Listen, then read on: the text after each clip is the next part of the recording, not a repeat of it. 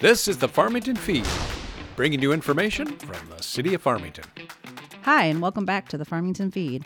I'm Corinne Hodgnicki, the city's communications specialist, and I'm hungry for another episode of the feed. We have two guests with us today, Justin Elvestad and Ron Royce. Justin is the current fire chief for the City of Farmington. He grew up in Farmington and has a passion for fire service. He's been with the city for 21 years, starting as a volunteer firefighter and raising through the ranks over that time. Ron is a Farmington resident and retired Farmington Firefighter that was with the department for 34 years with the highest rank of assistant chief. They're here to talk a little fire history and discuss the upcoming 150 years of fire service celebration. Thank you for joining us today. All right, so let's get a little personal here. Can both of you tell us a little bit about how you became interested in becoming a firefighter? Ron, you're first. Well, my fire career actually started in 1961, but my family history goes back to 1898. Wow. And we've had our family members from 1898 to this current day on the fire department. Wow. Ending with Justin Elvestad is the last one, and my great-grandfather, George F. Betzold, was the first one in 1998. That's a lot of fire. Yep. All right, how about you, Justin? Yeah, so I got my start, just hanging around the fire station when I was a kid.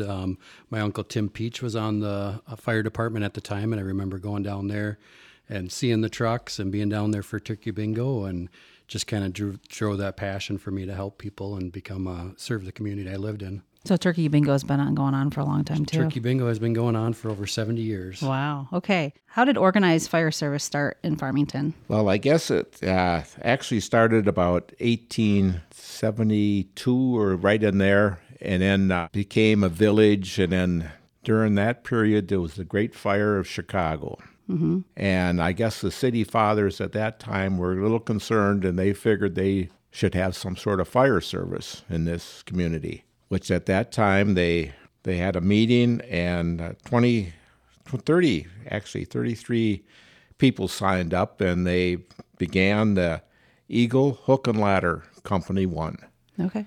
In 1873. And that went on until 1880. And at that time they disbanded because things weren't going well with the city. Mm-hmm. And there was not enough funding and stuff, so they disbanded for 5 years, and then they reorganized in 1885 under the new name of Cataract Engine Company 1.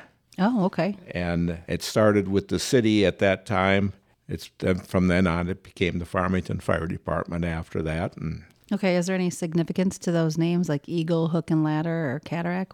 Do you know anything about that? There was actually one of the members that organized it. His name was Eagle. Oh, okay. He owned the saloon in town. It kind of originated after him, and then it went from Eagle to Eagles. Okay.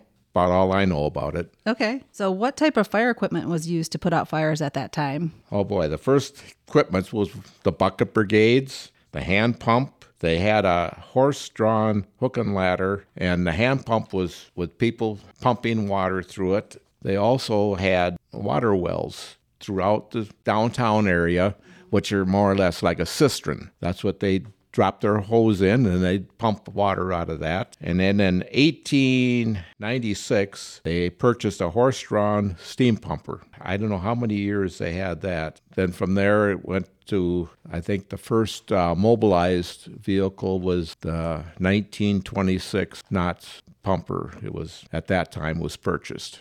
Okay, so that was the first motorized one? Yes. Okay. Were they still pumping?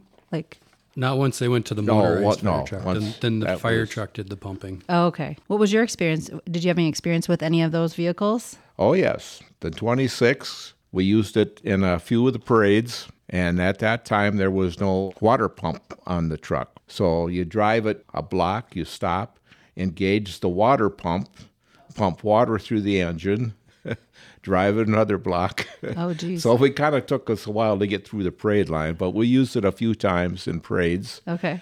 And also, I think they used it a few times for relaying water. At one time, I kind of remember, this was just before my time, It was sitting somewhere, I don't know, it was a flooded area of town or whatever, and they were pumping water from one block to the other, and they used it then. It was a good pumper. Oh, okay. And then what was the biggest fire you ever saw or handled? Well, in my fire time, biggest fire that I worked was the Anthony Family Market store. It's downtown. It was a big 3-story building with a grocery store on the back side of it. But we also saved the building next to it. Oh, okay. What we had was a space about 2 feet wide, and we put what we call a water curtain in between the buildings.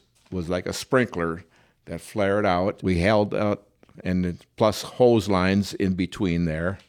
And we saved the building 2 feet away from it on the one side. Oh, okay. But the other building was completely destroyed. Yeah. And it was quite an evening. How long did it take to Oh my gosh! contain that? Fires. We got the alarm at 1:30, I think, in the morning. We were still on site the next evening Oh, wow. with everything. At least you got to save a building, right? Well, we saved the building next door. Well, yeah. I mean, not that one, but yeah. From your point of view, what was the biggest fire you saw? I think, the biggest fire of my time was probably B&B Transformers, a company in Castle Rock Township. There were 4 or 5 separate buildings, and 3 of them burned. That was another late night fire and into the early morning. The Donnelly Farms barn was a pretty big one in my career that burned for several days. The building was full of machinery and straw. So when you add straw to the mix, there's a lot of labor of getting in there and digging it out and making sure you have all the hot spots put out with the straw. Yeah, that does sound like a lot. Any other things that you remember about, your firefighting time that you want to share? In my time, we had 5 major fires besides the Anthony building downtown, plus the grain elevator, which is Feely's grain elevator. Okay, right behind City Hall. That one's in 1983. It was a late night, and we got to the scene that we had fire from the ground floor to the top, up to the main shaft. By standards, you're not supposed to put out a grain elevator fire. Stand back and watch it. But we went in, we attacked it, we put it out. We had a truck come down from Rosemount, a big aerial, and we poured water on it from the top down, and we put it out. Okay.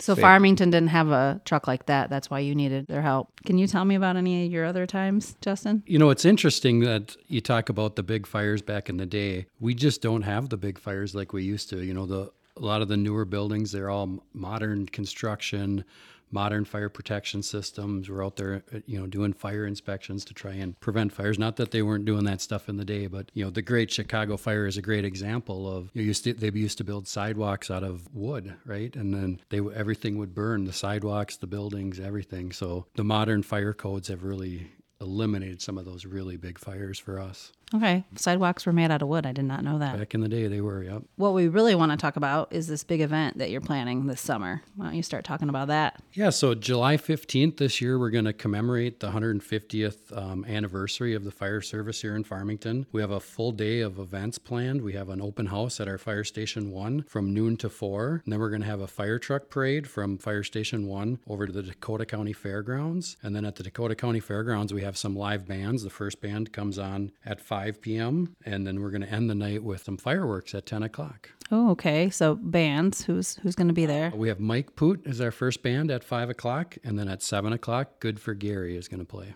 Oh, that's pretty awesome. Are you hoping to attend, Ron?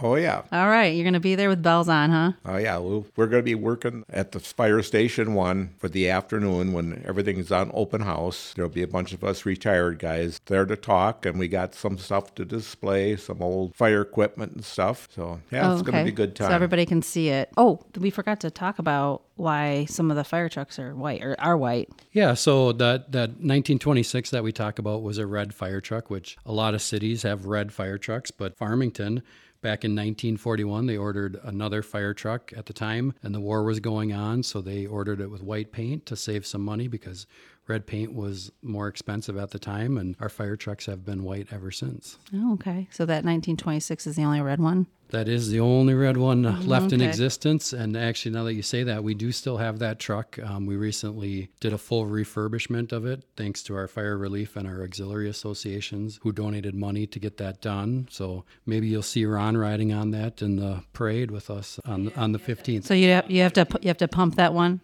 No, that one pumps itself. No. It may or may not still pump, but in the back in the day, it was motorized, so you didn't have to pump it yourself. Yeah. That just sounds like so much work, like how good of a shape you have to be in. How long could somebody pump that truck for before someone else has to take over? Like that to me sounds like, I don't know. Multiple people pumping, right, Ron? They had several people on each side. Oh, right. Okay. A hand pump? Yeah. Yeah, they were set up 3 to 4 people on each side Okay. would be the pump. Oh, geez. Okay. And then how long could you go before you had to switch up? I mean, That we don't know. We weren't around. no See one how they talked did about it. I suppose once they got on it, they just kept working it. I can't imagine. I only did a half an hour workout today, and that was enough for me. Tell us more about your history in the fire department. My fire career. Yeah. Okay. I served for 34 years, started in 1961, retired in 1995. I served under 7 chiefs, offices I held. I was a firefighter from 61 to 95. 1975 to 1982, I was captain of one of the squads. From 1982 to 1994, I was assistant chief and retired then. In 95, I was Cataract Relief Association. I was vice president from 1971 to 1972. I was president from 1972 to 1995. And the rescue squad I was on from 1984 to 1992. My father served for 18 years on the department, and my mother served for 27 years as the dispatcher. Oh, okay. And Really was a family affair. just in my immediate family, and at one time, and when I was on, there was 7 of us relatives on at one time. Yeah. Okay. Yeah. That's pretty much, plus all the other family members, dates back to 1898, and it's been in our blood. Yeah, I guess so. Yep, so that's about what my fire career consists of. Oh, that's an awesome career, and we thank you. The ending of the night, yeah, you did mention fireworks. I mean, when's the last time Farmington had fireworks? I think it's been quite a while that I can remember, probably 10 or 15 years or so at least. They had it at the fair a few times. Yeah. Yeah. All right, well, that's a big deal. Fireworks are amazing. Thank you, Justin and Ron, for your fire history knowledge and how exciting it's going to be this July at the 150 Years of Fire Service celebration. You can learn more about Eagle Hook and Ladder Company and how it became Farmington Fire. Remember to check the Farmington Fire Department Facebook event page for more details about that event. It's on July 15th. And before I wrap up, I want to share a few upcoming events in the city. The 43rd Annual Do Run, sponsored by Imperial Family Chiropractic and Quick Trip, is scheduled for Saturday, June 17th. Online registration is available now, and race day registration will start at 7 a.m. The start of the race will be behind City Hall. And then Due Days is almost here. The festivities start on Thursday and end on Sunday with the Grand Parade. Check the Due Days website at farmingtonduedays.com for more information. Kelly Omelette and I are looking forward to doing a special podcast episode of the parade from City Hall. And our new recreation classes are scheduled to continue through the summer for ceramics, so check that out for Muddy Waters Studio. Next class is Tuesday, June 13th. And second Music in the Park of the season will be on Wednesday, June 26th at Rambling River Park, starting at 7 p.m. with Dakota Ramblers performing. Well, that concludes this month's episode of Farmington Feed. Thank you for listening.